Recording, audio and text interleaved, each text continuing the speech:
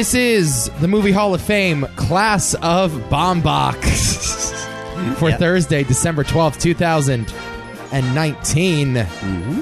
First director's category we've done, I think. Yeah. And I think the first exclusively Nico category we've ever done. Pretty fucking exclusive. I appreciate you, by the way. Yeah. Thank you. Yeah, the fact that I actually put in the hard work to watch all of your shitty movies. Yeah, I understand that this could have been a painful process for you. I don't know if it was. We'll get to it, I suppose.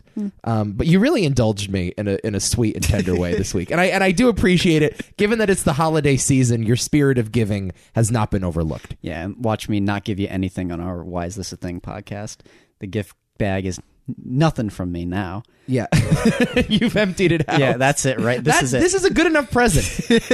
I am eternally grateful that you watched 5 Noah Baumbach movies this week. Mm-hmm. And we're going to talk about them in detail. Yep. I did not rewatch the Meyerowitz stories, though. Okay. But that's fine. That's fine. I know it well enough. Once you see it once, I think you're pretty much good. Yeah. However, I did rewatch some scenes from it. Did you? Yeah, just today, as a matter of fact. We'll talk. I've seen De Palma so many times, I didn't need to rewatch it. Okay. I have a lot of things to get to, so let's just get to it. Okay. Go. Yeah. I'm calling an audible here because there was an article that was published in the New York Times today. Okay. And it triggered me, and so now I'm going to read for you an excerpt from the article about Star Wars. There's a story in the Times about Star Wars. Okay. So, here's a quote from J.J. Abrams, who was asked about Rian Johnson's The Last Jedi. Oh, are we? Come on. We're doing this. Because I was triggered this morning, and I have to get this off my chest. Abrams praised The Last Jedi for being, quote, full of surprises and subversion and all sorts of bold choices. On the other hand, he added, it's a bit of a meta approach to the story. I don't think that people go to Star Wars to be told, quote, this doesn't matter. Even so, Abrams said The Last Jedi laid the groundwork for the rise of Skywalker, and a story that I think needed a pendulum swing in one direction in order to swing in the other. Yeah. You know, Rian Johnson is a better man than you and I. Because if I fucking woke up this morning, made myself a cup of coffee, unspooled the morning paper, and read this fucking bullshit in the Times, throwing me under the bus, if I was Rian Johnson, I'm done with my standalone Star Wars series. Yeah. I'm done. I'm out. I cannot believe how this godforsaken franchise, Kathleen Kennedy, J.J. Abrams, Bob Iger, everyone involved at Lucasfilm had the gall to throw him under the bus like this. It's ridiculous. I know. And from his perspective that he knows exactly that that's what it is. He's like, this is the most polite way of saying, I fucking hate you, Rian Johnson, essentially. Here's what Daisley Ridley also said in the piece. Oh, no. But when it was announced that Abrams was indeed returning, his actors breathed sighs of relief. What? I cried, Ridley said, explaining the director brought a comforting sense of structure and security. Boyega said he was glad that Abrams would get to finish the tale he'd begun in episode 7. Quote, even as a normal person in the audience, I wanted to see where that story was going, Boyega said. Fuck these guys, dude. Nico, I'm sorry, but everybody hates The Last Jedi. Even the fucking people who made it. What is this? I don't know. I'm going to boycott episode 9 because of this. I feel just to stand in solidarity with Rian Johnson here, who was shown no respect for making, in my opinion, the best installment of the last 4 or 5 Star Wars movies. Yeah, you're correct. I mean, maybe give it 10 years, the movie will have sort of a greater appreciation. But I'm kind of shocked and frustrated by the fact that this fire has not really died down. As soon as you bring it up, people explode. I know. They still have it bottled up. They want to get more shit off their chest. I mean... And I saw it on Twitter today. There was a big reaction to this piece on Twitter. And people certainly have thoughts about it. You know what? I'm so cynical about this whole thing. I'm just sick of Star Wars now. I can't believe they did this to me, but I'm now sick of Star Wars. I'm worn out. It took no time at all. I'm upset too. Because I don't know. Like the more news that comes out, the more I'm kind of like, do I want to rush out to see episode 9? I don't know. A friend of mine just asked me yesterday, do you want to pre-order tickets? And I go, I guess. I didn't even think about it. 5 years ago, or whenever, what was it, 4 years ago that episode 7 came out? Yeah. Yeah, I pre-ordered them in like early November.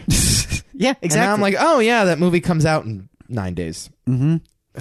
This is the problem with, I guess the media culture surrounding Star Wars is that it's like horrifying. It's a bunch of bullshit, and it's tainted a lot of my experience because we're so aware of what's going on with these movies, and it's gotten so messy that I don't know. It's a lot. There's a lot of ill will going all over the place, and it just makes it hard to enjoy them. Yeah, yeah, and also like, man, whatever. Star Wars doesn't owe you anything. No, you know what I'm saying? Star Wars owes you nothing. No, get over yourselves. Yeah. But they won't, Nico. They don't go to a Star Wars movie to be told what's not true. Oh my God.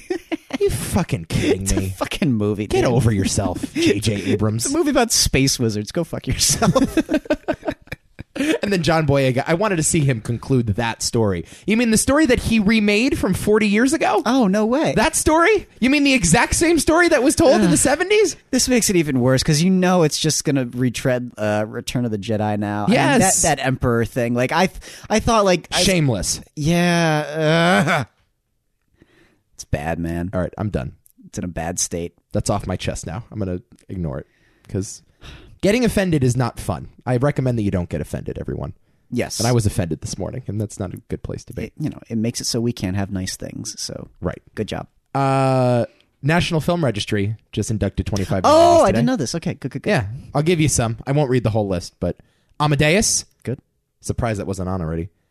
Clerks. Really? Which we just discussed, 1994. Cool. Good for you, Kevin Smith. Yep. Coal Miner's Daughter gets in from 1980. Fog of War from 2003. The Last Waltz. Really? Makes it in. Ooh, nice. 1978. Platoon. Also, how is that not on really? yet? 1986. Cool. Sleeping Beauty from 1959. She's Gotta Have It, the first Spike Lee movie, 1986. And I was very happy about this one. Purple Rain. Really? 1984. Whoa, that's okay. In the National Film Registry. I mean, fine. All right, cool. So good job by you, National Film Registry. Even though I think we do it better on this podcast. We do. That's just my opinion. One day they'll look to us. The National Film Registry will be looking up and just crying at how far they've fallen. As the Movie Hall of Fame. we done good. Replaces it, yeah. Okay, let's talk Baumbach. Oh, okay. The reason we're talking Noah Baumbach is because he has a new movie. It just came out on Netflix. Mm-hmm. I feel like we're really spoiled by these Netflix movies, by the way. Now we are. Oh, this is not good. Yeah. I have no desire to ever go to a movie theater again after these last 2 weeks. Because, like, the two biggest movies on the planet were just right on my TV. Well, it's different. I mean, with my experience with Marriage Story, it doesn't bother me that much that it was on Netflix. I still would have rather had seen The Irishman in the theater. Yeah. Just the nature of that movie, I'm like, it just doesn't work as well for me. Although I still enjoyed my time with it, I still think it would have been a little more fulfilling had I been there in the theater. Right. And like, without a pause button. Yeah, exactly. Had the movie forced you to sit there and enjoy it and immerse yourself in it. Yeah. I want the movie to force me to sit there. Yeah. I mean that, though, as weird as that sounds. Right. Yeah. No, I get it. I just am so spoiled because it's going to be the weekend in 3 days and there won't be a new Best Picture nominated movie at home. Well, now you go and see Knives Out. So. Yeah, I got to go do it. You haven't done it yet, have you? Not yet. No. We should do that maybe this week. There's a few movies I'm still trying to get off. What if when Star Wars comes out, we go see Knives Out instead? Ooh, we see it that night. Great. In solidarity. That's a great fuck you. Oh, I love that idea. That's a beautiful idea. I'm in. Okay, yeah, I'm down to. All right, and I'll wear a Ryan Johnson t-shirt or something. Yep. Release the Johnson cut. Release the Johnson cut. So what I want to do here is talk Marriage Story, and then we're going to go back through the career of Noah Baumbach and induct one of these 5 movies into the Movie Hall of Fame. They are Kicking and Screaming, The Squid and the Whale, Frances Ha, De Palma, and the Meyerowitz Stories. You ordered those in release date, didn't you? I did indeed. Mm-hmm. Nifty, huh? Nifty. Nifty idea. You think you're so smart, but then I'm sitting here. Yeah. I know all your tricks. I think you're such a hotshot director. I was just a part of his aliveness. All right, let's talk Marriage Story. Adam Driver, Scarlett Johansson, Laura Dern, Alan Alda, Ray Liotta. in a great cameo, by the way. Yeah. I mean, that's a little more than a cameo. He's got a bigger part than that. He's got 2 scenes, right? But I had no idea he was in the movie. Oh, he's great. And he's really good. Yeah. If we start from a place of crazy and we start from the place of reasonable. Ray, always be up here. For every line you deliver. I'm going to the bathroom. Karen! He was fantastic. Yeah. So I'm going to let you talk about this movie, and then I'll talk about it because I have a soliloquy, of course. But okay. Yeah, I watched this just kind of one night all by myself, and it was whoa. This movie was a hell of an experience, man. Yeah. It's an emotional roller coaster, to say the least. It's not exact. I mean, it's hard to call it it's not really a plot heavy film. It's just kind of exploring the process of this couple slowly breaking up and going through a divorce, and illustrating that quite personally, and also quite specifically. Yeah, in the legal process, what it's like to be in a courtroom during a divorce hearing, but then to not be in the courtrooms, right? And but also signing checks to your lawyer and having to find a lawyer within 30 days, and it's very technical, and clearly was written by someone who went through a divorce himself. Yeah. Well, that's the thing. It just feels like the horror of finding out new information about what actually goes into a divorce is a lot of the movie. Just Adam Driver responding to the fact that he has to pay for her lawyer in some, and just being like, wait, what? I have to do this and I have to do that, and it just becomes a messy nightmare. And Adam Driver is, oh my god. The shorthand is that this movie is absolutely phenomenal. Yeah. And that it's a contender for the best film I've seen this year. Yeah, certainly. It's one of the best films I've ever seen. Whoa, okay. I fucking love this movie. Oh my god. I wasn't ready for this. Oh no. Fucking love this oxygen. movie. Give me some oxygen. It's fantastic. Holy cow. It's excellent. Holy cow. Well, okay. We might be here a while then. Yeah, I don't know how you can not give Adam Driver the Oscar this year. I don't know how that's possible. I think Joaquin is awesome as the Joker. And I think Leo DiCaprio is really, really good in Once Upon a Time in Hollywood. This is a performance that I have not seen in a very long time, because you don't really see a lot of performances like this anymore. A dude that is both very powerful and plays it big at times, and it's a pronounced dominant performance. It's not quiet and subtle in any way, but is not afraid to just he's not afraid to look like a schlub in this movie. No, I was gonna say I think it's fairly nuanced in my opinion. I wouldn't call it like big or showy necessarily. It has its moments where it kind of has to be big and showy, but there's a surprising amount of nuance and humanity to this character, where I don't know, in a lot of ways that I didn't expect, and a lot of that is just because a lot of scenes don't necessarily revolve around him just dealing with the divorce. It could just be him going to Halloween with his son, right? And what that does for him, because his son's not quite there, and how much that just destroys him as a person. Yeah, or just the stress of having to take care of his son while that what the hell was her role? The girl who watches over the family dynamic. Oh, this, I guess, supervisor? I don't know. Yeah. And how he's not necessarily freaking out the whole time, but you can just see that he's constantly anxious. Well, the thing with the knife is just both hysterical and devastating at the same time. Exactly. Yeah. But you can just envision yourself in that moment, and it's like, I would not be able to keep this together the way he's keeping it together right now. No. Yeah. One of the things that I'm just amazed by when it comes to this guy, and I don't want to talk too much more Star Wars, but the reason why he is the best part of the new Star Wars movies, and the reason why Kylo Ren is such an incredible villain, is that he's kind of just a loser kid in that movie. Yeah. He's kind of just like a schlubby brat, angsty, spoiled brat. Mm-hmm.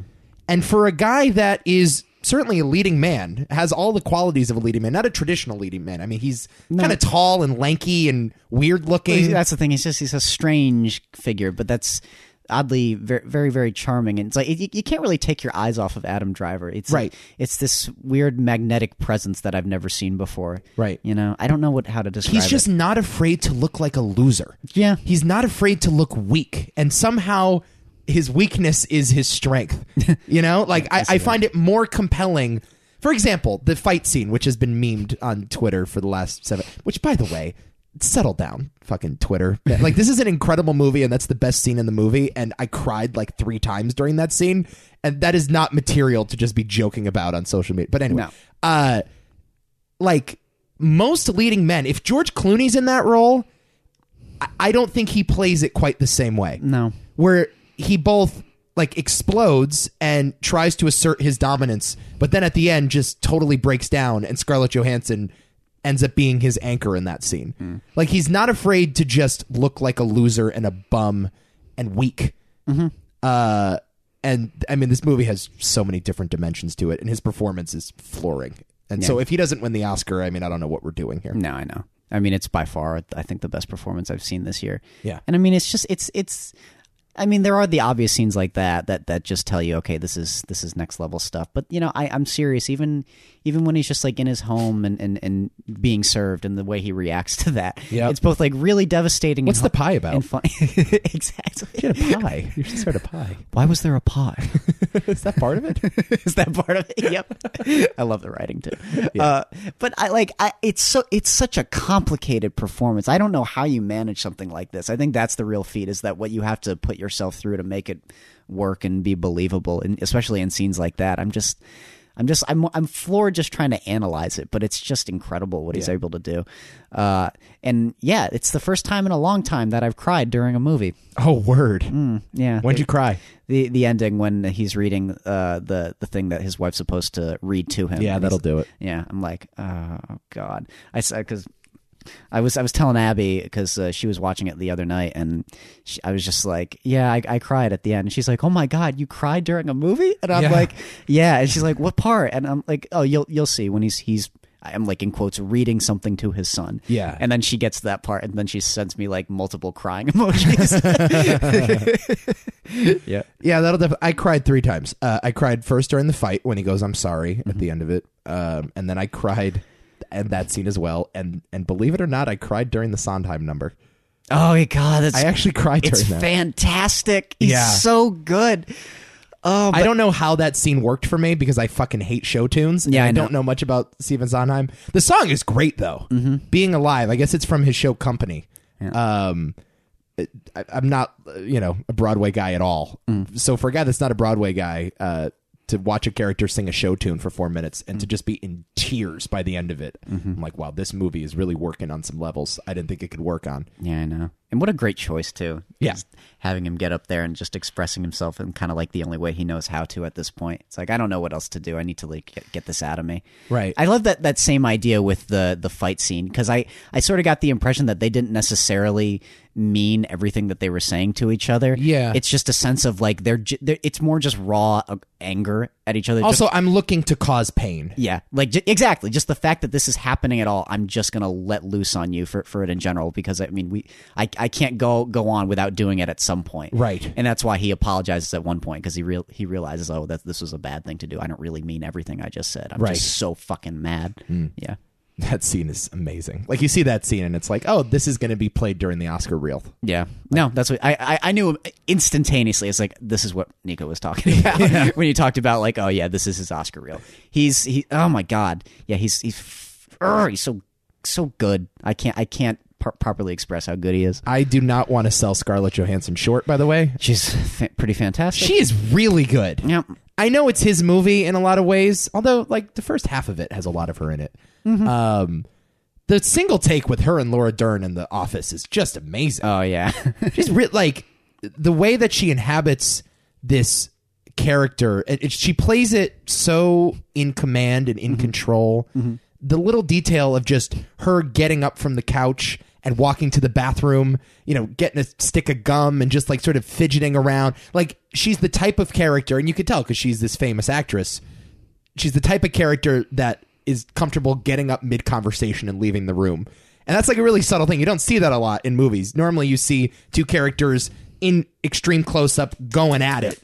And the way that scene is choreographed and acted is just spectacular. Well, she's really good in it. I love that I don't know if it was Scarlett Johansson's choice to do that, but the choice just it's a very like real moment where it's like you're not necessarily looking to, like, you're almost afraid to say these things. Like I've been in situations where I've had to like tell someone something and then I kind of pace around or I walk away from them as I'm talking, and then I kind of loop back around because I gain the courage to actually say what I want to say. Yes, because that's what it felt like to me. She's like, well, I gotta delve into this, but it's a lot for me to handle. So I'm just gonna try my best to coax my way into it, and it's like so believable. Yeah, and yeah, it's so like again, like not a lot of things movies usually do. Like you said, it's pretty unconventional, but I don't know, it's like the perfect choice. Could this pull off the sweep at the Oscars? I don't know, maybe. I think it's got the best chance of any movie. I don't know if it could, but I mean, it's because he's definitely going to win. He better win. Yeah, he better fucking win. Apparently, Laura Dern is definitely going to win too for supporting. Okay. Yeah. Okay. She's good in the movie. I mean, I would have given her 10 Oscars by now. So this is kind of... She hasn't gotten an Oscar, has she? No. Yeah, that's too bad. I mean, she does this role in her sleep. I mean, I liked Leota actually a lot more. I thought Leota was just such a revelation in this. He's great. I don't know if he has the same type of presence that Laura Dern has. Yeah. Where she's a better actor than he is. Yeah. But I was watching her. I'm like, oh, I haven't seen this out of Laura Dern, at least in a long time. So great. Yeah. Whether or not it's going to sweep, I mean, yeah, I don't know. It's actually not my number one film of the year. I don't think it's mine either, but it's pretty damn close. Yeah. Because when I say it's like the best film one of the better films I've ever seen, it's certainly one of the better movies like of its kind. Oh, well, there's not a lot of divorce movies. Well, that's when we're covering a few. The only other one is Jesus, Kramer versus Kramer. Yeah. Right. Well, this movie goes to places Kramer versus Kramer does not have the balls to go to. That's the thing. Like I was thinking about, I was like, do I like this more than Kramer versus Kramer? That's a close call, but this movie's fantastic. Different era, obviously. I know. When did it come out? 75, Kramer, I think. I think so. We talked about it. We didn't put it in. No. I think we might have put Alien in over that. 79 then. Oh, okay. Yeah, all right. Exactly. Yeah, 79. Dustin Hoffman is the hero of that movie, and Meryl Streep is a villain. And I think, like, in hindsight, we view her character as more sympathetic, but it's clearly from Dustin Hoffman's point of view. This movie doesn't really take a side. No. It kind of just lets you hang out with these people in sometimes horrible moments and sometimes really tender moments. And you're not supposed to take a side. I think there are several lines in the movie that are like, yeah, it's no one's fault. The marriage just ended because we probably shouldn't have been together to begin with. Yep. So it's a lot more nuanced, but that's just because it was made 40 years after Kramer versus Kramer, right? Yeah. It's interesting because I feel like you do naturally kind of take a side, though. It's honestly, it is, even though it's not forcing you to take a side, it's very difficult to not sympathize with Adam Driver, I think, just a little bit more. Yeah, the movie's more with him. Yeah, that's the thing. The focus is more on him. So I guess that's sort of by nature, that's what it does. I think the best movie to balance those two was Blue Valentine. Okay. Which is not about a divorce, but it's about a breakup more than anything. And similarly, it's just a crushing, devastating movie. But that movie doesn't even show you the specifics of why the relationship is over. It's just sort of like a feeling thing. Yes. It just kind of happens, and you don't fully understand why, but that's just the nature of these sort of toxic relationships sometimes. How about Midsommar? Did that make you take a side, or what? Did that make... Well, I jump back and forth on that one. Who'd you feel for more? Well, sometimes... Well, at first I'm like, I feel really bad for Danny, and then this guy is running around naked and forcing sex upon other girls, and then you're like, rot in that bear suit. I'm not sure I wanted him to burn alive in a bear suit, I felt kind of bad for him. Just a little bit. I was not reveling in it the same way Danny kind of does in the end. Yeah. So, yeah. I love that you know the character names. Midsummer's very high on my list, by the way. Oh, I know. Very high on my list. I'm ready for it. Don't you worry. That's a move. That's a great hangout movie. If you want to just chill out and have a great time. Yeah. We will be talking more Marriage Story as the weeks go on. Yes. I think we're going to be talking about it till mid-February, I would guess. Yep. So it's very high on my list, and it ain't going anywhere. There you go. Yep. I've already rewatched a bunch of scenes too. It's just that type of movie. Thank God it's on Netflix. It's great. Good on you, Netflix. You know, we've given them a lot of shit over the last couple years. We have. Well, this has been a good year. Like, I've realized that the first half of this year, I think, was abysmal. Could be the worst half year of the decade, I think. But then it becomes, like, the best other half. Yes. This is a really weird black and white year. Very polarizing, yeah. I remember we were talking about it in, like, May, and we're like, holy shit, there isn't anything. No, yeah, it sucked. I was like, this is the death of cinema, like, section right here. Right. And now all of a sudden we got fucking Irishman, Parasite, Marriage Story, The Nightingale, fucking Midsummer. I mean, apparently Knives Out, Once Upon a Time in Hollywood. Even though I don't absolutely love that movie, it's a nice auteur piece, and it's, it's nice to see. Yeah. Right. Uncut Gems is coming. Uncut Gems. 1917 is coming. Yeah. It's like, holy crap. Yeah. Am I missing some? Now I gotta look at my list. Of course you are. What am I missing? Yeah. Star Wars? We'll get to it. Oh, yeah, and then Under the Silver Lake. Obviously. Yeah, obviously. All right, let's talk Noah Baumbach. All right, let's do it. Okay, here's what I want to say, because I think you have said this many times. Noah Baumbach is the most Nico director there is. And I was trying to figure out why. Mm-hmm. I've been doing a lot of pondering this week. And I couldn't help but think about you and I. Okay. Because this podcast, as much as it's about movies, is a very personal exploration of our two tastes. Yeah. I would say more than most movie podcasts I listen to. Which is why I like this podcast. Yeah. It's interesting. It's nice to reflect this way. Yeah. We end up talking about ourselves a shit ton. And Jesus. You know, I was thinking about what you value in movies, and I was thinking about what I value in movies, and like why we differ in such a way. And we ended up having this conversation a couple months ago on the other show, where you said some of these old 70s monster movies speak to you because it's something you could make in your backyard, right? And there's a DIY quality to it, and there's an inventiveness and a charm and a creative energy to it. But you have to also express the fact that doesn't mean I exclude my feelings on characters or good writing or good storytelling and that kind of thing. Certainly, and that's not what I mean to highlight. Yeah. And you also say this phrase all the time, which is cinema gives you this giant canvas, so paint on it.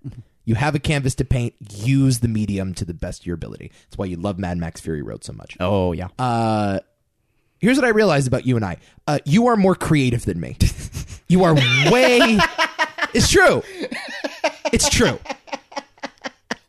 You are so much more creative than me. Okay. And that's a compliment. Thank you. Certainly. I'm not creative. That's not true. No, it is true. Just go with me for a second. All right. I'm not creative. What I am is observant, and that's, I think, different, right? And that, I think, is the distinct difference. There are two types of filmmakers in the world. Well, there are three types. There are bad ones. That's number one. There are innovators, and there are observers. You have people like George Miller, George Lucas, Steven Spielberg. They paint with a broad brush, right? I would probably throw Tarantino on there. Sure. Yes, of course. Sure. Tarantino as well. They're innovative. They think differently. They're outside the box, and they aim to create. That's awesome. Then you have people like Noah Baumbach, but you also have people like, to a certain extent, Martin Scorsese. Yeah, I would who agree. only makes, a specific type of movie. You have... Richard Linklater for sure. I hesitate to put Wes Anderson in there, but he's kind of in that field. A little bit of both. With his story, well, I would say in both, in terms of his stories, and we're going to get to an interesting discussion with one of these movies. Yes. But I would say with his the things he's interested in his movies, but not the filmmaking. Right. Filmmaking's very different. Yeah, certainly. These are the types of guys that don't think too far outside the box. Barry Jenkins is another one. Yeah, just in Moonlight, right? Greta Gerwig, of course. They just sit down and they look around the world with a notepad and they think, what is happening and why is it happening? That shit works for me because that's the way I approach the world. And I really love that skill. And it's kind of an underrated skill. Now, the best directors can do both. Martin Scorsese is certainly one of them. Innovative as a director, but also very observant as a writer and as a storyteller. The Coen brothers, certainly good with human behavior, but also are very innovative. Paul Thomas Anderson, another one of those guys, right? I always default to the guys that sit with a notepad and ask the question why. Okay. And Noah Baumbach is that guy for me. Sure. It's the reason why I love independent movies like this, why I love the mumblecore genre. It's why I love Seinfeld. It's why I love Woody Allen. It's why I love Bob Dylan. It's why I love journalism. I like thinking about the world as it is and not straying too far creatively. Because I think that's the thing. It's like I do like to. I'm pretty observant. Don't get me wrong, but I think the different, sort of what you alluded to is that I will take my observations and then just build on top of that instead of just like trying my best to represent that in maybe a realistic but also entertaining fashion, which is like what a lot of these movies do. Right. I'm interested in taking those I like realistic ideas like logical observations and then like stretching them to an extreme.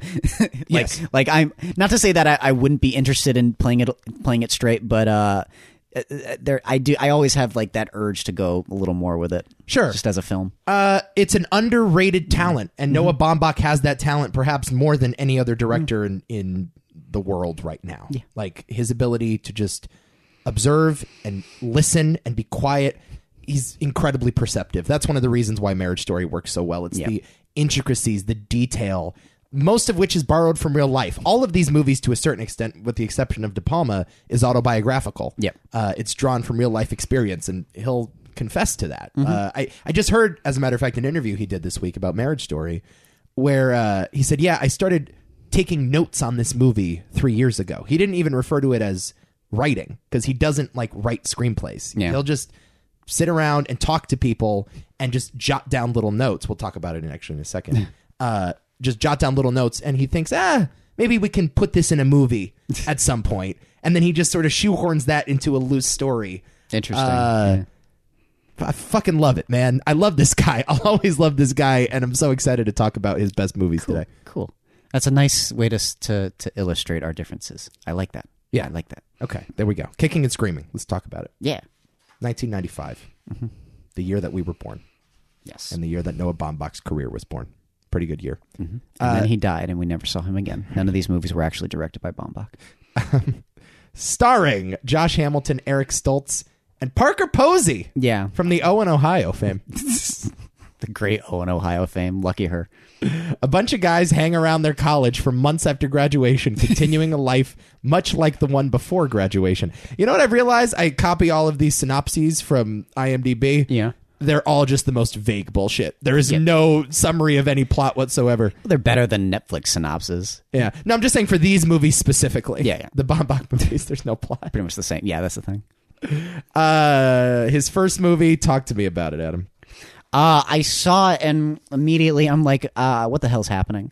Nothing's happening. This is like I don't know about this movie. And then I started feeling the rhythm of the movie. Yeah. And I by the end of it, I really, really like the movie. Yeah. It's a charming, sweet little movie. It kind of reminds me of Diner just a little bit. Oh, certainly, yeah. And which is another movie. I love Diner. And this is a different end of the story where it's just focused on what you do after college. And know a lot of people like these characters. And I may be one of these characters. Yeah, might as well be anyway. And again, this is a movie that has like very little structure to it. It's more like just the scenes happening, but there is a relationship between them because of everyone's connected because it's all friends, and it's just interesting to see them process what they're supposed to be doing after all of the structure has sort of fallen away in their lives, and how they kind of try to reform that. And it's very interesting. And again, another like all of his films, they're all going to be pretty personal. And yeah, I love these characters, and I love where they go. I don't hate anybody in the film, and I sympathize with them deeply. It's just it's a really unique way to tell this story, but I think it pays off. Yeah, it certainly hit close to home for me. As a kid that's not a child of divorce, his divorce movies are not as personal to me. As a person that's not a wannabe dancer living in Greenwich Village, Frances Ha doesn't necessarily speak to me in the way that Kicking and Screaming does, which is about people that are in my exact circumstance. And it plays on a lot of those same anxieties that I think you and I have both had at some point. Anyone that went to college has the exact same anxieties. You fear that your best years are behind you, that the last 4 years of your life are going to be the defining years of your life, and now you're going to spend the next 30 years slaving away at some stupid job, longing for the days of yesteryear. Mm-hmm. That's terrifying to me. Yep. There's a scene in this movie where one of the characters is sitting at home alone on a Friday night, and he's just banging his head against the wall going, "You're wasting your life. What are you doing?" Because he's in the process of trying to write a screenplay. But he had it in his mind, I'm going to write a screenplay today. He didn't know what he was going to write about or what it would look like, which is the exact wrong way to write a screenplay. But I'm sitting there and saying, like, yeah, this is a scene that has played out in my life far too many times. Yep. Way too many times than I want to admit, right? Mm-hmm. Yep. So on that, like, from that point of view, this is a horror movie. You know? And I'm going to say that a number of times on this list, by the way. I'm horrified by the idea of working on a thesis for 8 years. Oh, God. I hate that. Being way too old for all your buddies at the frat party. Yeah, being that guy at the bar, Terrifying. Yeah. What's the joke? He says, "You want to make God laugh? Make a plan." It's like, what a fucking deep idea. Whoa. Man, it's terrible. I just went back to the college bar by our university a couple months ago. And I had the exact same anxiety. Like, what the hell am I doing here? Yeah. I know. Like, I'm too old for this. And then I saw people that were older than me, and I said, "You're definitely too old for this." I'm like, shouldn't I be doing something better with my Saturday night? I went back to that bar, I think a year after I graduated. Yeah. And I was just upset the whole night.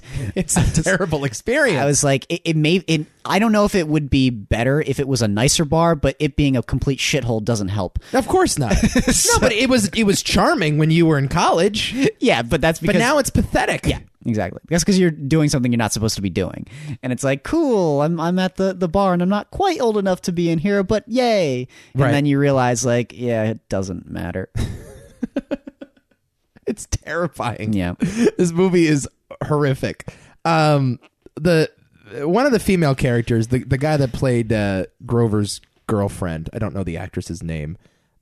She has that tick where she takes out a notepad and just starts jotting things down. That's something that Baumbach does. That's his process. His writing process is exactly that. Weird. He just goes around taking notes and puts it into a screenplay later. That's so strange. Yeah. But hey, it works for him. Yeah. So a lot of this stuff is autobiographical. I occasionally do the same thing too. Like, if I, were to be a successful screenwriter and director, that is how I would do it, I think. All right. But I'm neither of those things. So. If I ever meet Noah Baumbach, I'm going to be like, so I got this buddy that just plagiarizes you all the time. I can introduce you to him. Jason Blum of Blumhouse fame was Baumbach's college roommate at the time. Oh. He's the one that got the film funded. This was one of his first productions. This is a Blumhouse movie, kind of? Yeah, before Blumhouse. But yeah. Whoa. Apparently, they sent Steve Martin the script, and because I guess he was like a family friend of Jason Blum, and Steve Martin liked it, so they got the film financed. Okay. Because Steve Martin liked it. All right, cool. So, a little behind the scenes information for you. That's neat. Yeah, I think definitely the least structure of any Baumbach movie. Yeah. And I think that's part of the charm. And if you are looking for it, I would recommend watching it.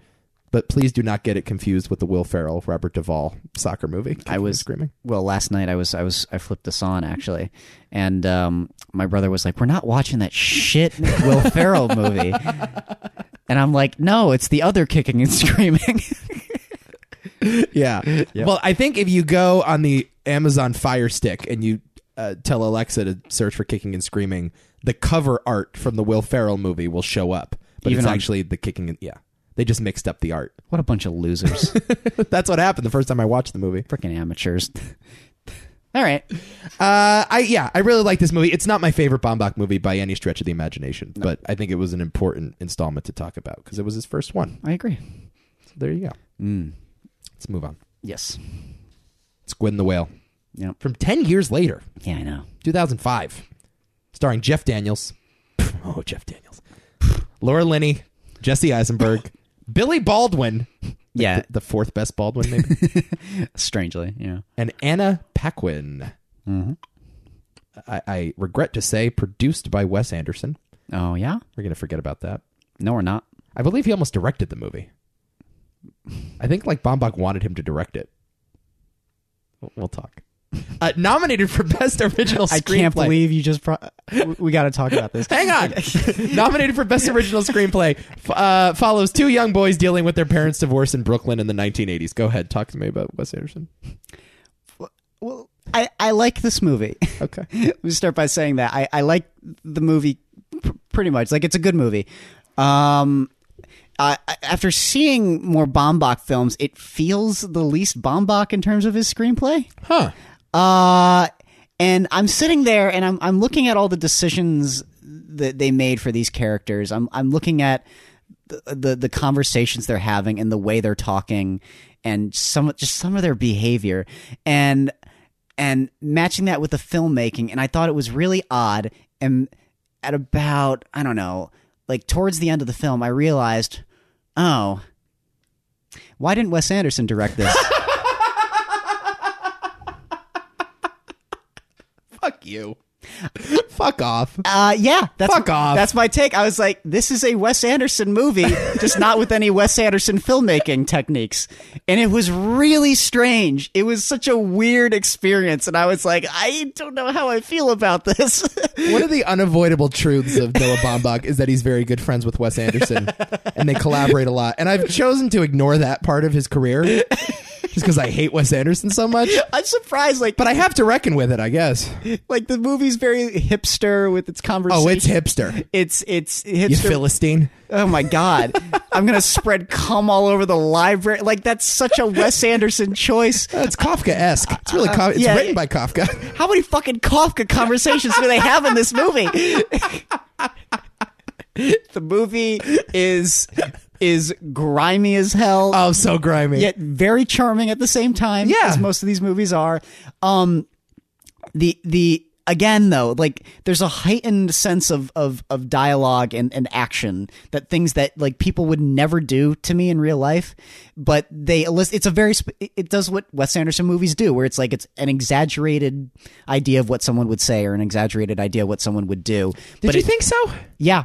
And I kept thinking, like, okay, yeah, I get it. It says something very specific, and I love that. And that's why I love Wes Anderson so much, is that he'll take these really real and personal ideas and amplify them a little bit to make them a little more engaging and interesting.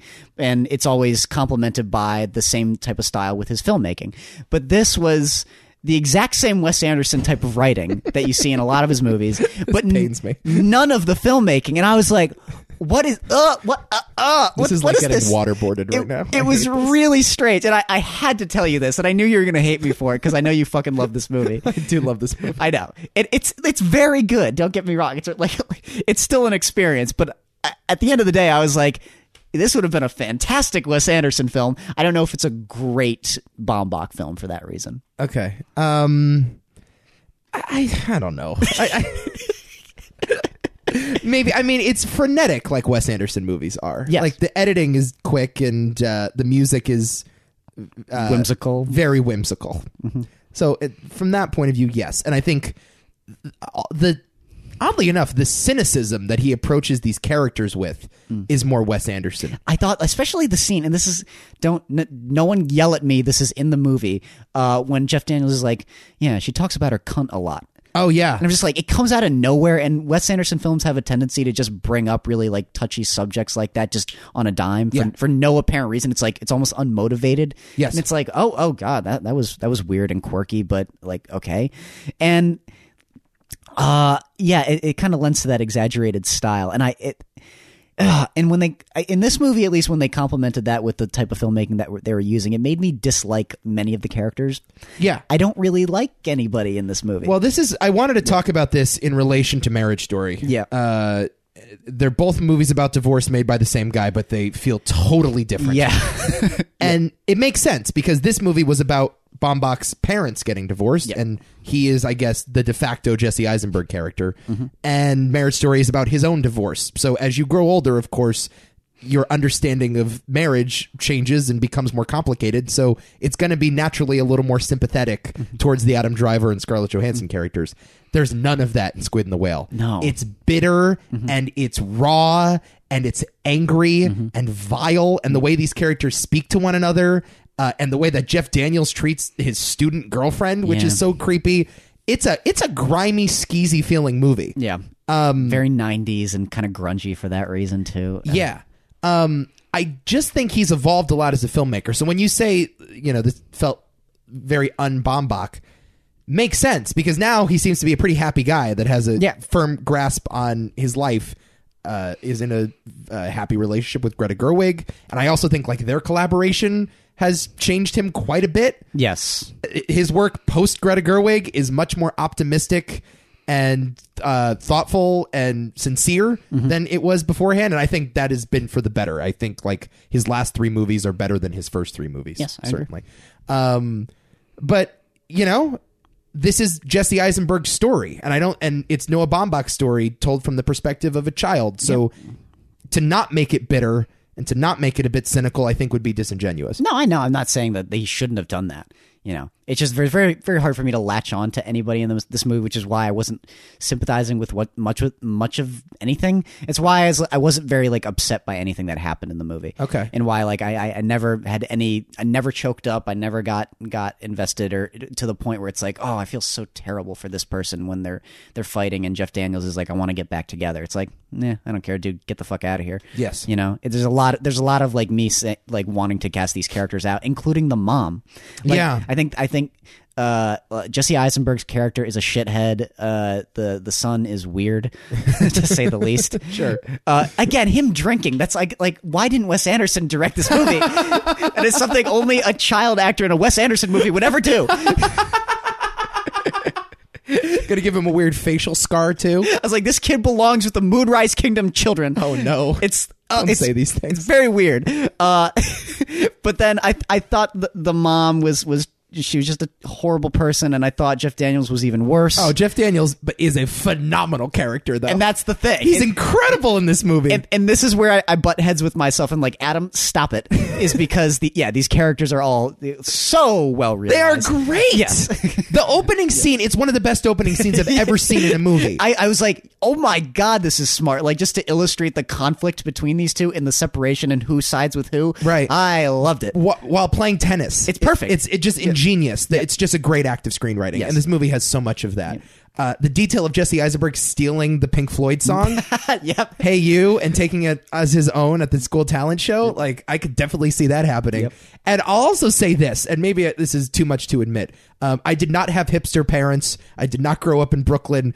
My dad was not a professor and didn't read a lot of books. But my relationship to my father is quite similar to Jesse Eisenberg's relationship to his father, at least for the majority of this movie, not at the end of the movie. Growing up, all I wanted to be was like my dad. And I often mimicked his behavior, repeated some of his opinions, not understanding what they meant.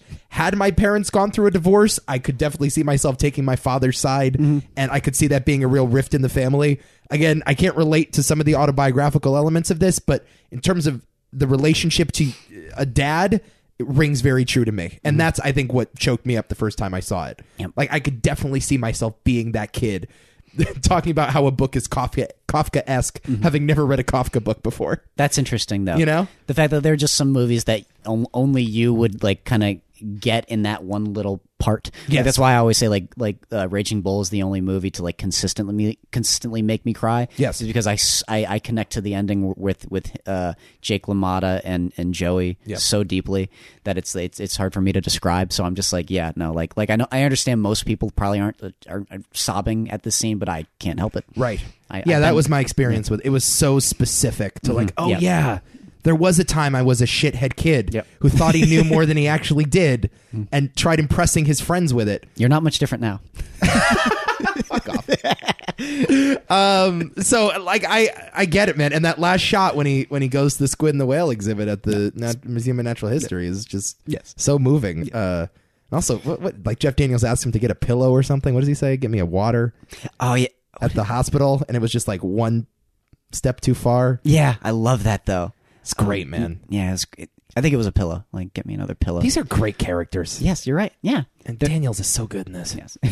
Really different side of Daniels, too. I was like, Jesus, I've never seen him be this awful. Oh, yeah. So, my dad always thinks that he plays such a goofball, and now I'm going to be like, have you seen Squid and the Whale? Well, I mean, he played a goofball once, right? I think, yeah, my dad has a tendency to just only cite the one movie. I'm like, what? Yeah. Now he's playing Atticus Finch or whatever on Broadway. That's true. So. Good for him. Yeah. Was supposed to be Bill Murray, by the way. He was initially cast. I could see it. Yeah, I could too. I don't know if he's quite as good, but... Never know. I don't know. Yeah, Bill Murray playing such a shithead. I don't know if I could... I don't know. Apparently he is a shithead, though. Bill Murray's more lovable than this character. This character had to be hateable. True, yeah. You know? This character had to be the father saying, you have so many options. She had too many freckles. Dump her. Oh, my God. What a dickhead. You have too many freckles. Yeah, that's true. That's what a fucking asshole. I love this movie. Yeah. I adore it. No, I like it. It's very good. I just think, maybe might have been perfect had Wes Anderson directed it. Jesus. I'm sorry. Frances Ha, a movie from 2012. By the way, a movie that I have seen come up on a lot of end-of-decade lists. It's like on every list I'm reading. Good. Yeah. Starring Greta Gerwig, who co-wrote the movie. Her second collaboration with Baumbach. Also stars Mickey Sumner, Michael Esper, and the aforementioned Adam Driver. Mm-hmm. Yeah. A New York woman who doesn't really have an apartment apprentices for a dance company, though she's not really a dancer, and throws herself headlong into her dreams, even as the possibility of realizing them dwindles. Yep. I'm going to guess this was your favorite movie on the list. This is my favorite Noah Baumbach movie ever. It's my favorite movie ever now. Oh my God. I saw this movie a couple days ago, and then actually no, was it would have been, I think like 2 days ago, and I saw the movie middle of the day, went over to Abby's, watched it again. Oh my God, I fucking love what an afternoon movie. This movie is everything I want. It's the most lovable thing I've ever seen. It's so me. Frances Ha is someone I Halliday rather I relate to deeply. She's more lovable than Forrest Gump as far as I'm concerned. Oh my God. And I just more lovable than Forrest Gump. Oh fuck yeah. What a take. And this movie just makes me want to dance. I fucking adore it. I love it. That was not my reaction. My reaction was, I'll never become a dancer because it seems like a miserable lifestyle. No, I disagree. This movie's like it's got a nice like whimsical attitude towards a character who's just stumbling through life, and trying her best to like reach a point, but she's always out of her element unless she's with her best friend, and that's kind of where the inciting incident happens when her best friend says, "I got to go do other stuff," and then all sense of uniformity and structure and basically the things that made her comfortable are just shattered, and then she's like, well, what do I do now? And just seeing her react to the world and react with people and just running through the streets and dancing through the streets and trying her best to stay afloat. It's just the most, oh my God, it's the most heartwarming thing I've ever seen. Yeah. I love this. I love every frame of this movie. It's fantastic. Yeah, Greta is such a talent. She's really good. And that's the thing that really sells it for me more than anything is that I love Greta Gerwig in this movie. Yeah. So I want to hang out with her so bad now. Yeah. Oh, she just seems like the coolest chick. She's awesome. She's a mess in this movie. Don't get me wrong. Absolutely. She's kind of my kind of mess. Yeah. No, she's the kind of mess you want to clean up, right? Yeah. She's kind of a loser, but oh, definitely. But I just want to have a fake fight with her. I love what you want to like pretend fight? Fuck yeah, Frances. Let's have a pretend fight. I said this about Kicking and Screaming. I felt it even more after Frances Ha. This is a fucking horror movie. This movie terrified me. No, really? Oh my God. Okay, the scene where she goes to Paris is one of the most grotesque. I'd rather watch Midsummer 4 times over than have to stomach that again. I thought it was hilarious. There's nothing funny about that to me. That was goosebumps. The idea of maxing out a credit card to fly to Paris for a weekend only to be jet lagged and sleep away the first day. Yep. Like the shot of the alarm clock at like, what was it, 5:30 when she woke up in that shitty ass Airbnb in Paris? That to me is like Toni Collette in the corner of Hereditary. That's the scariest shot of the year for me, of the decade. It's terrifying. The part of the reason that I loved it so much and why it just made me laugh is because every single thing that happens to her in that scene has literally happened to me abroad. Yes. And I'm just like, yes, yes, yes, yes, yes, where I've had like a credit card that didn't work to sleeping in. I slept until 6 p.m. one time because I was jet lagged. I have decided, there's fuck all to do. I'm going to go see a movie. And I end up going to see fucking Batman v Superman. She goes and sees Puss in Boots.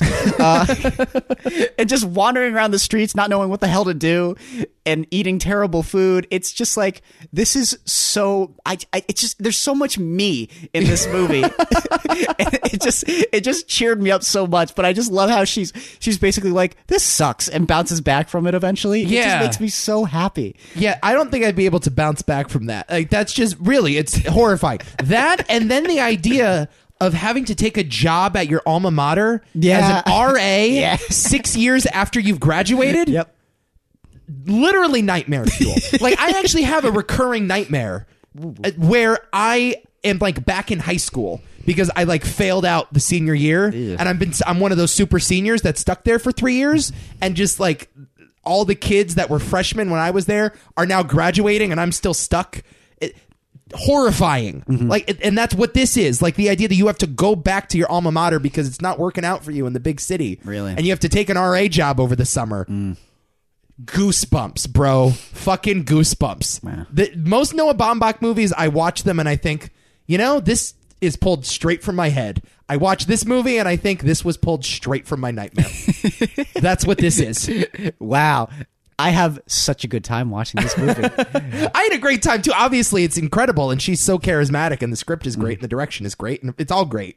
But it just makes you uncomfortable. Too close to home. Oh God, it's one of those things. That's so weird because it's close to home for me, and I'm just like having the time of my life watching it. I love the scenes when she's with Adam Driver and those guys, and he's just like, my ladies, and then he comes out, he's like, don't mind me, I just want you to look at me, or something like that. It's just like all the people she surrounds herself with, just the way she reacts to them. I oh my God, well, I'm trying to think. There was one other part that I just adore. I actually like really admired the filmmaking in this movie. And, and some of the musical choices. It reminds me a lot of French cinema. And it reminds me a lot. Certainly, yeah. There's a lot of like Truffaut and a little bit of Godard, but not much, and also a lot of Agnes Varda. And I'm just like, oh my God, like you can see a lot of those influences here. And it's honestly, it felt like a step up for Baumbach in terms of his filmmaking attributes, and I really admired it. But the thing is, it after seeing Lady Bird, it almost feels like Greta had a little more influence. Oh yeah, for sure. I mean, she co-wrote it. It's her story. Yeah. I got to imagine she had some say in the direction for sure. Yeah. Yeah, you're 100% right on that. That's not a bad thing, by the way. No. That's a very good thing. Yeah. For sure. But it feels like their movie rather than just his. Yeah, which is great. I think that's an improvement. However, Baumbach, underrated director. Let's be very clear about that. Especially with Marriage Story. Like, Marriage Story is his best work of direction. Yes. And it's just so confident and stylish and great. Yes. I would agree with that. Yeah, he's a fan of movies. Like, I know, like, he's known for his screenplays, but underrated as a director. Yeah. And probably his best movie, but this one speaks to me the most. It's the one that I would throw on if I have 104 temperature, and just makes me happy as like Jesus Christ as anything. I can't watch this one after the sun goes down. Really, that's my type of thing. I this movie gotta watch it in broad daylight. This could be my lullabies, lull me to sleep in a good way, like make me happy and have good dreams. I fucking love this movie. Frances Ha. Cool. Let's talk De Palma. Ooh, De Palma. 2015 movie, co-directed by Jake Paltrow, starring Brian De Palma and only Brian De Palma. A documentary about writer and director Brian De Palma. That is the synopsis. Paltrow and Baumbach, good buddies, I guess. I guess Paltrow's more of a TV director, and I guess they, in like the late 2000s, struck up a friendship with Brian De Palma, and so they would have dinner together all the time, and De Palma would tell him these great stories, and so they were like, hey, you should like put this to video, just like do an interview and just have you tell some of the stories. So they get together and they shoot this thing, and they had no intention of making it a documentary. They just started filming, They end up in Paltrow's apartment for a week, just telling these stories. They had over 30 hours worth of footage. Paltrow operated the camera. Baumbach operated the sound. De Palma's there. Nobody else in the room. And it's just a movie about movies. And one of the reasons why I love it so much is there is no documentary bullshit in here whatsoever. And I love it. There's none of it. This is another favorite of mine. I think this movie's actually kind of fantastic. Yeah. Yep. And a lot of it is simply because of its level of honesty. Yes. And here's an interesting comparison, is that they had a similar kind of like Spielberg documentary, and it's just called Spielberg, where they're kind of going through his career. And it's pretty good. It's pretty good. It's very fluffy. Oh, it's super, and it's like 6 hours too, isn't it? It's PC'd to all hell. Yeah, and as nice as it is, and as it's insightful enough, and it's got some nice stories to tell. There is something about Brian De Palma's matter-of-factness about his career and who he is and who his contemporaries were and what his films ultimately became. That is so satisfying to hear, because it's incredibly unique. I can't imagine another director just being this candid about everything that made his career what it is. I also wouldn't call him that charismatic of a guy. Like, he's kind of schlubby.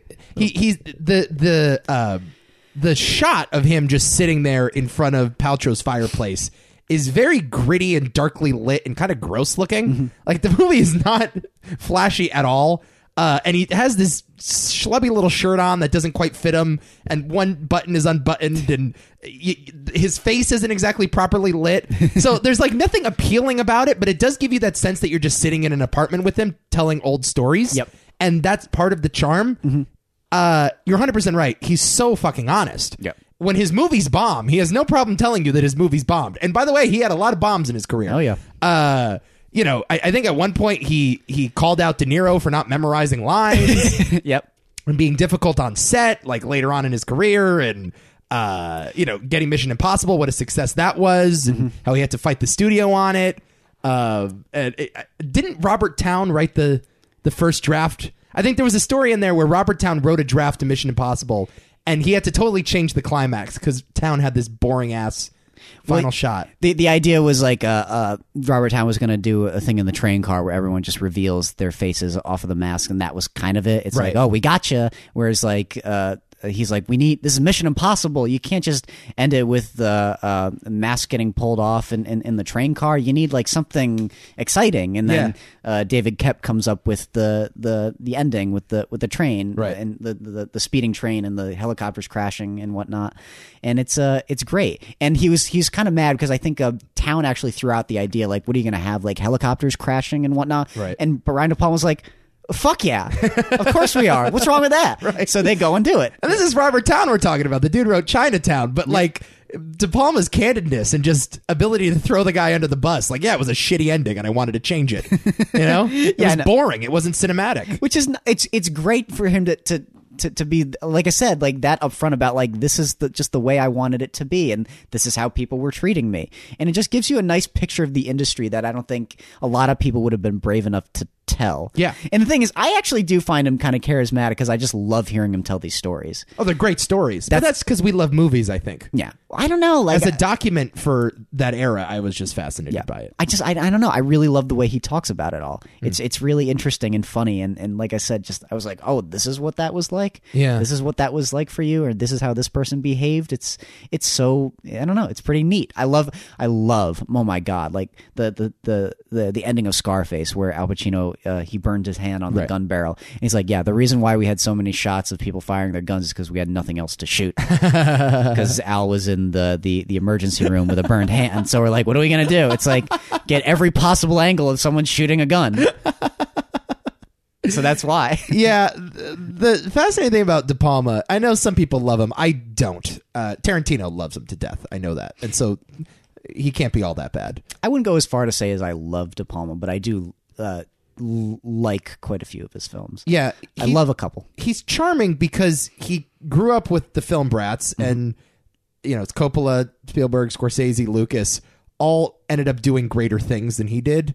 and they're all sort of collectively known as some of the great directors of their generation, and De Palma's like the redheaded stepchild. Yeah. Which I think he always wanted to be. I think his personality is just like that. He's certainly the black sheep, but I do love his like friendly rivalry with Scorsese. Yeah, yeah. Which was a very, very like publicized thing at the time.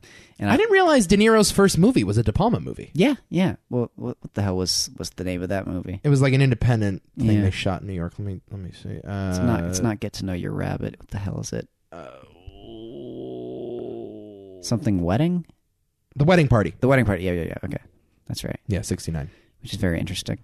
Yeah, I love how he was, but he even goes as far to say that he was offered a taxi driver, and he's like, I turned. Oh, right, yeah. I turned it down because it's more Marty's taste. Yeah, so he gave it to Marty, which is just cool to imagine, though, like those five guys getting dinner, just talking about projects with each other, and they just all happen to be working on the greatest movies ever made. You got to think it happened a lot. His insight into the industry and some of the great films that were made. Like he was working on casting Star Wars, right, with George Lucas. Yeah, that's right. Yeah, that's so cool. Sure, he was there, and I'm sure Coppola showed him drafts of The Godfather as it was happening, and Apocalypse Now, and Yep. That's amazing. Just, this one brain trust was responsible for all the great art of the 70s. I know. It's just so strange how that happens. What a happy coincidence. Yep.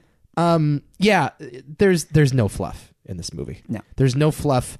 There are no other talking heads. The entire movie is narrated by De Palma. Yep. They didn't get one other interview, Yep. and they just intercut it with footage from the movies. And you wouldn't think that would be as interesting as it is, or that it could sustain its runtime. Not to say that it's super long, but the fact that one person could be talking the whole time. Yeah. And no, it's super entertaining. And it's very academic, and it's very specific, as Baumbach often is. I just imagine some of the questions he was asking were very pointed and methodical. Yeah. And I love that, man. If you're going to make a documentary, my thought always, if you're going to make like an educational documentary or an informational documentary, go as nerdy as you possibly can. Yep.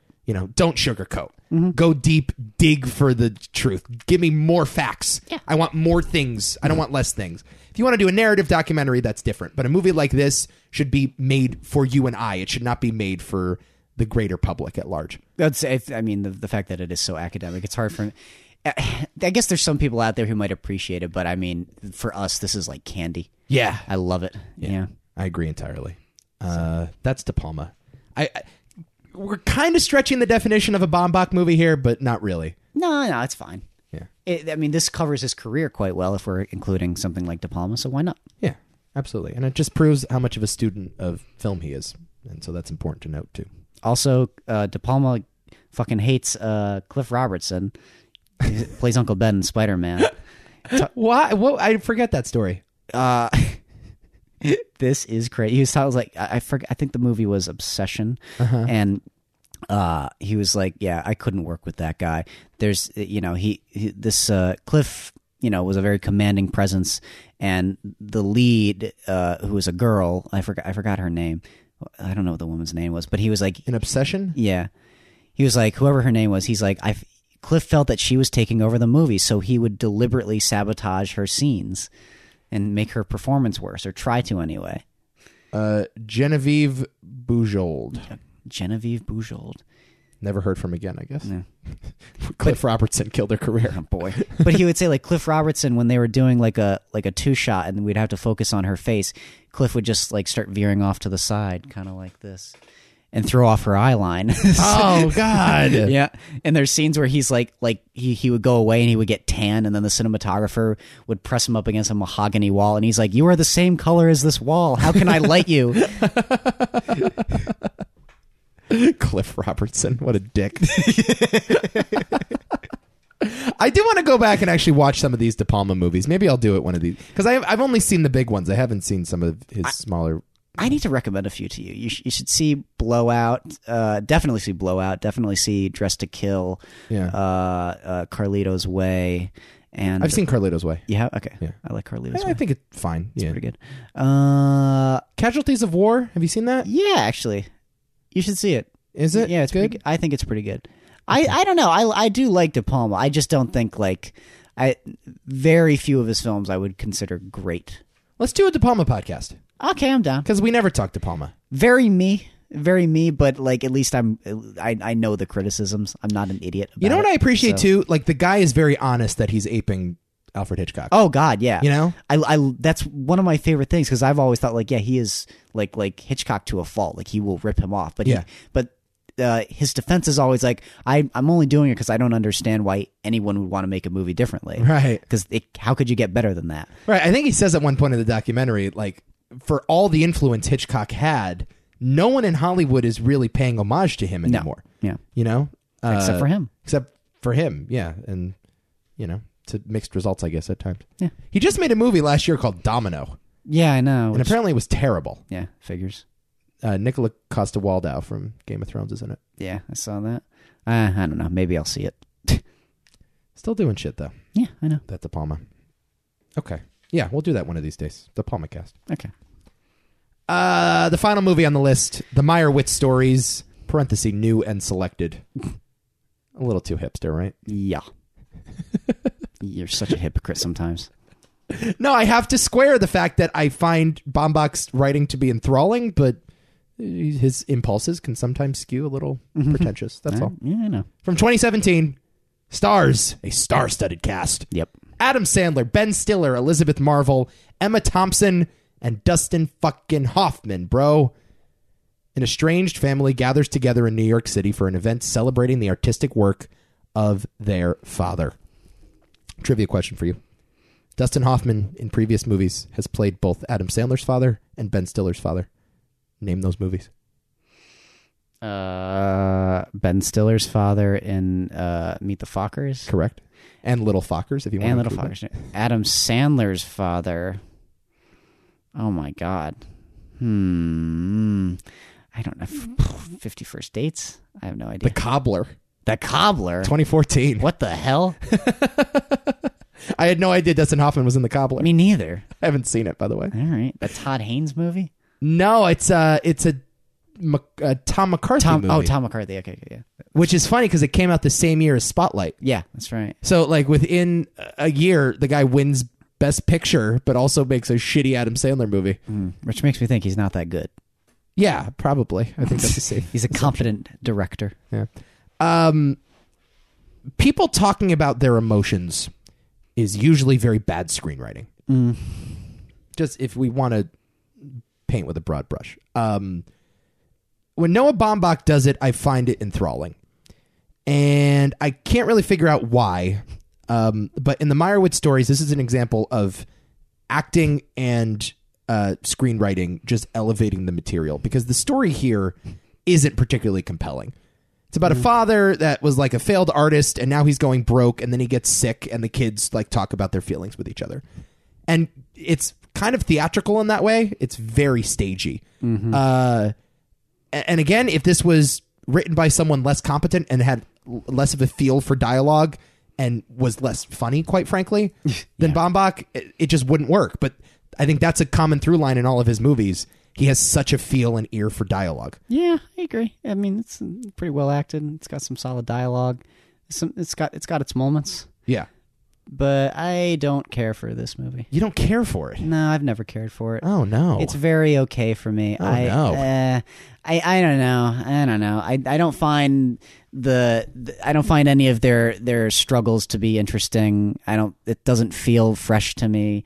A lot of the relationships between, the kids and Dustin Hoffman is, I don't know. There's something about it that just kind of falls flat for me in every scene. And even though I kind of understand like what they're going for, it's just, again, this is one of those examples where it's like, Baumbach, you could have painted a little bit more. You could have gone a little further with that, or, press those questions a little harder. I guess the only scene I love is when Ben Stiller, I think, first meets up with his dad, and they're in like the coffee shop. And he's just trying to reach him, but he loses his coat, and he chases after the guy that took his coat. I like little moments like that, and there is there's to all of Baumbach's movies, there is a nice charm to his films and his general sensibilities. It's just, I don't know how to pin down my criticisms with this film entirely. Just that a lot of the scenes are kind of whatever for me. I don't know. Even to the way it wraps up, I'm just like, oh, that's it. Like, okay, like you found,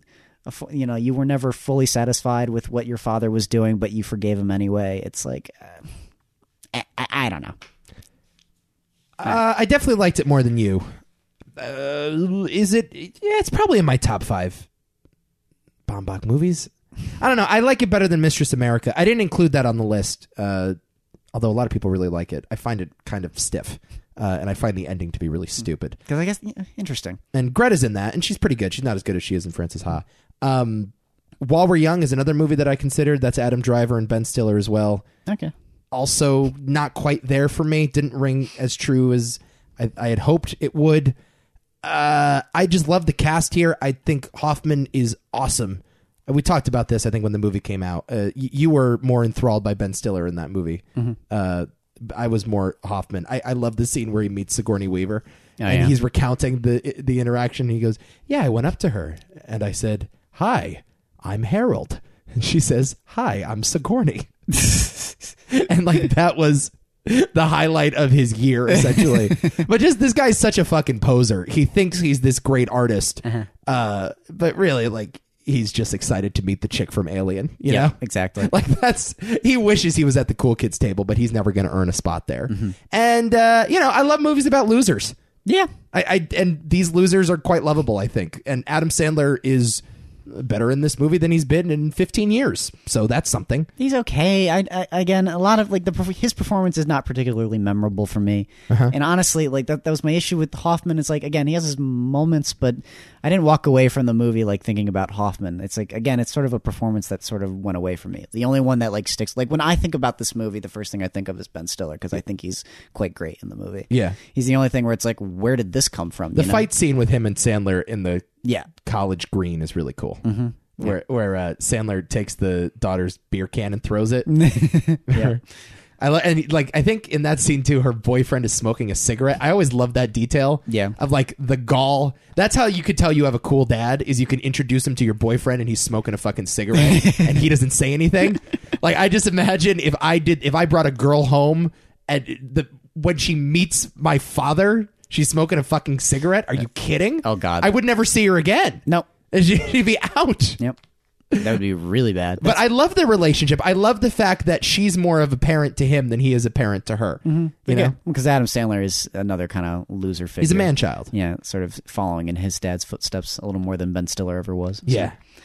Yeah. I don't know. Even then, though, like, again, like, it's an individual scene. Not a lot of it, like, sticks with me. I just think, like you said, there's maybe with this film, for me, I feel a stiffness. Yeah. I'm just less enthused about it.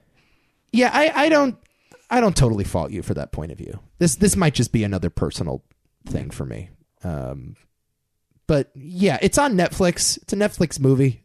He's now made 2 movies with Netflix, and I would call that partnership pretty successful so far. This ain't a bad Wouldn't you movie, agree? Though. Yeah, no, I agree. Yeah, no, he's been, especially with what he just released. Holy crap! Yeah, but no, this is not a bad movie at all. It's just like, for me, it's kind of whatever. I don't know if I needed a movie to tell me what it tells me. So, okay, all right, we're done. Yeah, that's it. Yeah, I have no problem putting in Frances Ha.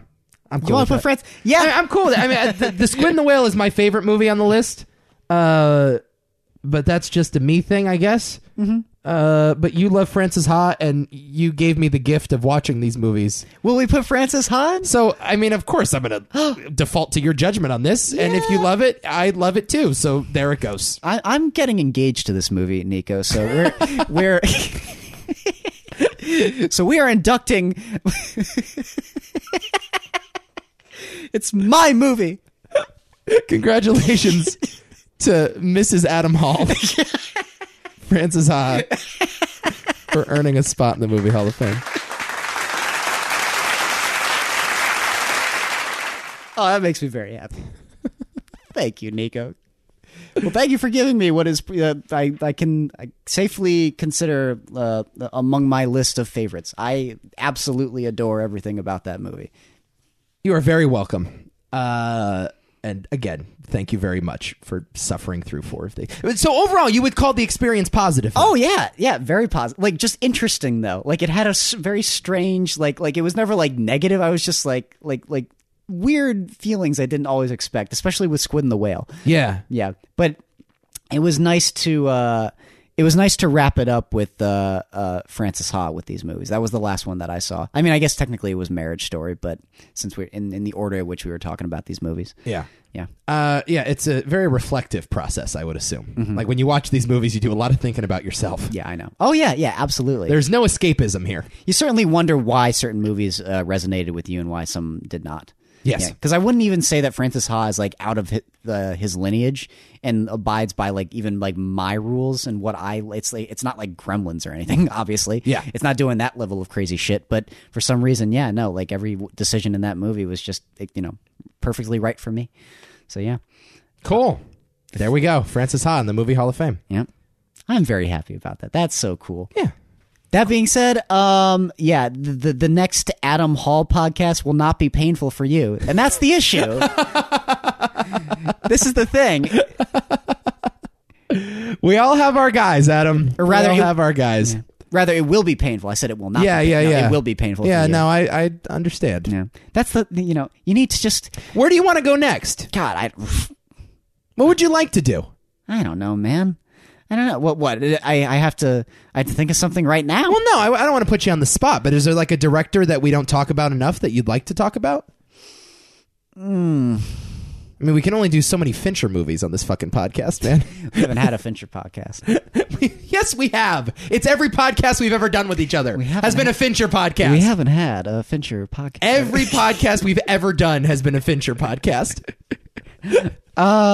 Ooh. Well, think about it. Get back to me. I have one. Oh, you do? Oh, what is it? Can we do a Villeneuve podcast? There's a few that I know you should probably see. Oh, yeah. Yeah. You have not seen... Yes. We've talked a lot of Villeneuve. Yeah, sure. All right. You haven't done... you haven't seen Enemy or Incendie. I have not. You should see both. I have not. Well, okay. Soon. We'll do it. Okay. We'll figure it out. It's just one idea. There are many ideas. Yeah. We could still do that Godzilla podcast, and you could hate yourself for the rest of the year. Well, okay. We'll do that at the same time we do the Pink Panther podcast. Oh, okay. Deal. Deal, sir. Maybe we'll do it for Valentine's Day. It'll be like a good thing for our relationship. That's a good idea. Yeah. Okay. That's it. That's a podcast. Next week, I think we're going to do our decade in review. And we're gonna. You want to do it next week? I think so. Okay. Okay. You cool with that? But we have to see more movies, though, don't we? Oh, well, we have movies for sure. No, not the year in review, the decade in review. Oh, decade. Yeah, let's do decade. Okay. Yeah, sure. Yeah. Next week, I will be publishing some think pieces and stuff. So I think it would be cool to coincide with that.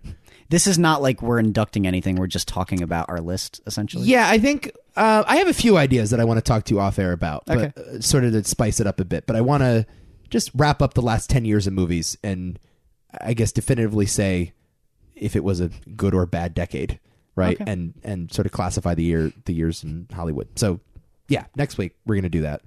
Right. And then Christmas is coming, mm-hmm. and then the end of the year is coming, and we're going to have some top 10 lists. Yeah, which we are. Always fun. Man, I'm so excited to share my top 10. One of my favorite podcasts of the year, I would say, is our annual top 10 list. Because it pisses us off so much. It gets so contentious. I love it, though. It's like in a good way. It just makes me laugh, and it makes me roll with happiness. You are, oh my God, what's the one on my list that you're just going to kill me over? Well, don't say it. Well, I'll just say you're going to be mad about 11, and you're going to be mad about 7. I am also considering... And 8, and 9.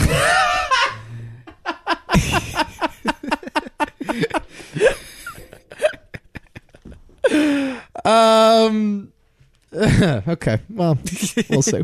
I'm considering expanding my list because it's been such a fucking great movie year. It has. I almost don't want to confine it to 10. I'm going to try my best, but there may be a few honorable mentions I have to tack on. You could do 11. Yeah, maybe I'll go to 11. Stick to 11. Yeah, I may have to. And I've been catching up on shit, by the way. I just watched The Farewell. Mm-hmm. I'm going to watch The Souvenir probably tonight or tomorrow. So I got to do Booksmart at some point. There's a few movies that I want to watch. Portrait of a Lady on Fire. Oh, yeah, I've heard it's great. Yeah. So, Knives Out, of course. Knives Out, I got to see. Uncut Gems, of course. Mm-hmm.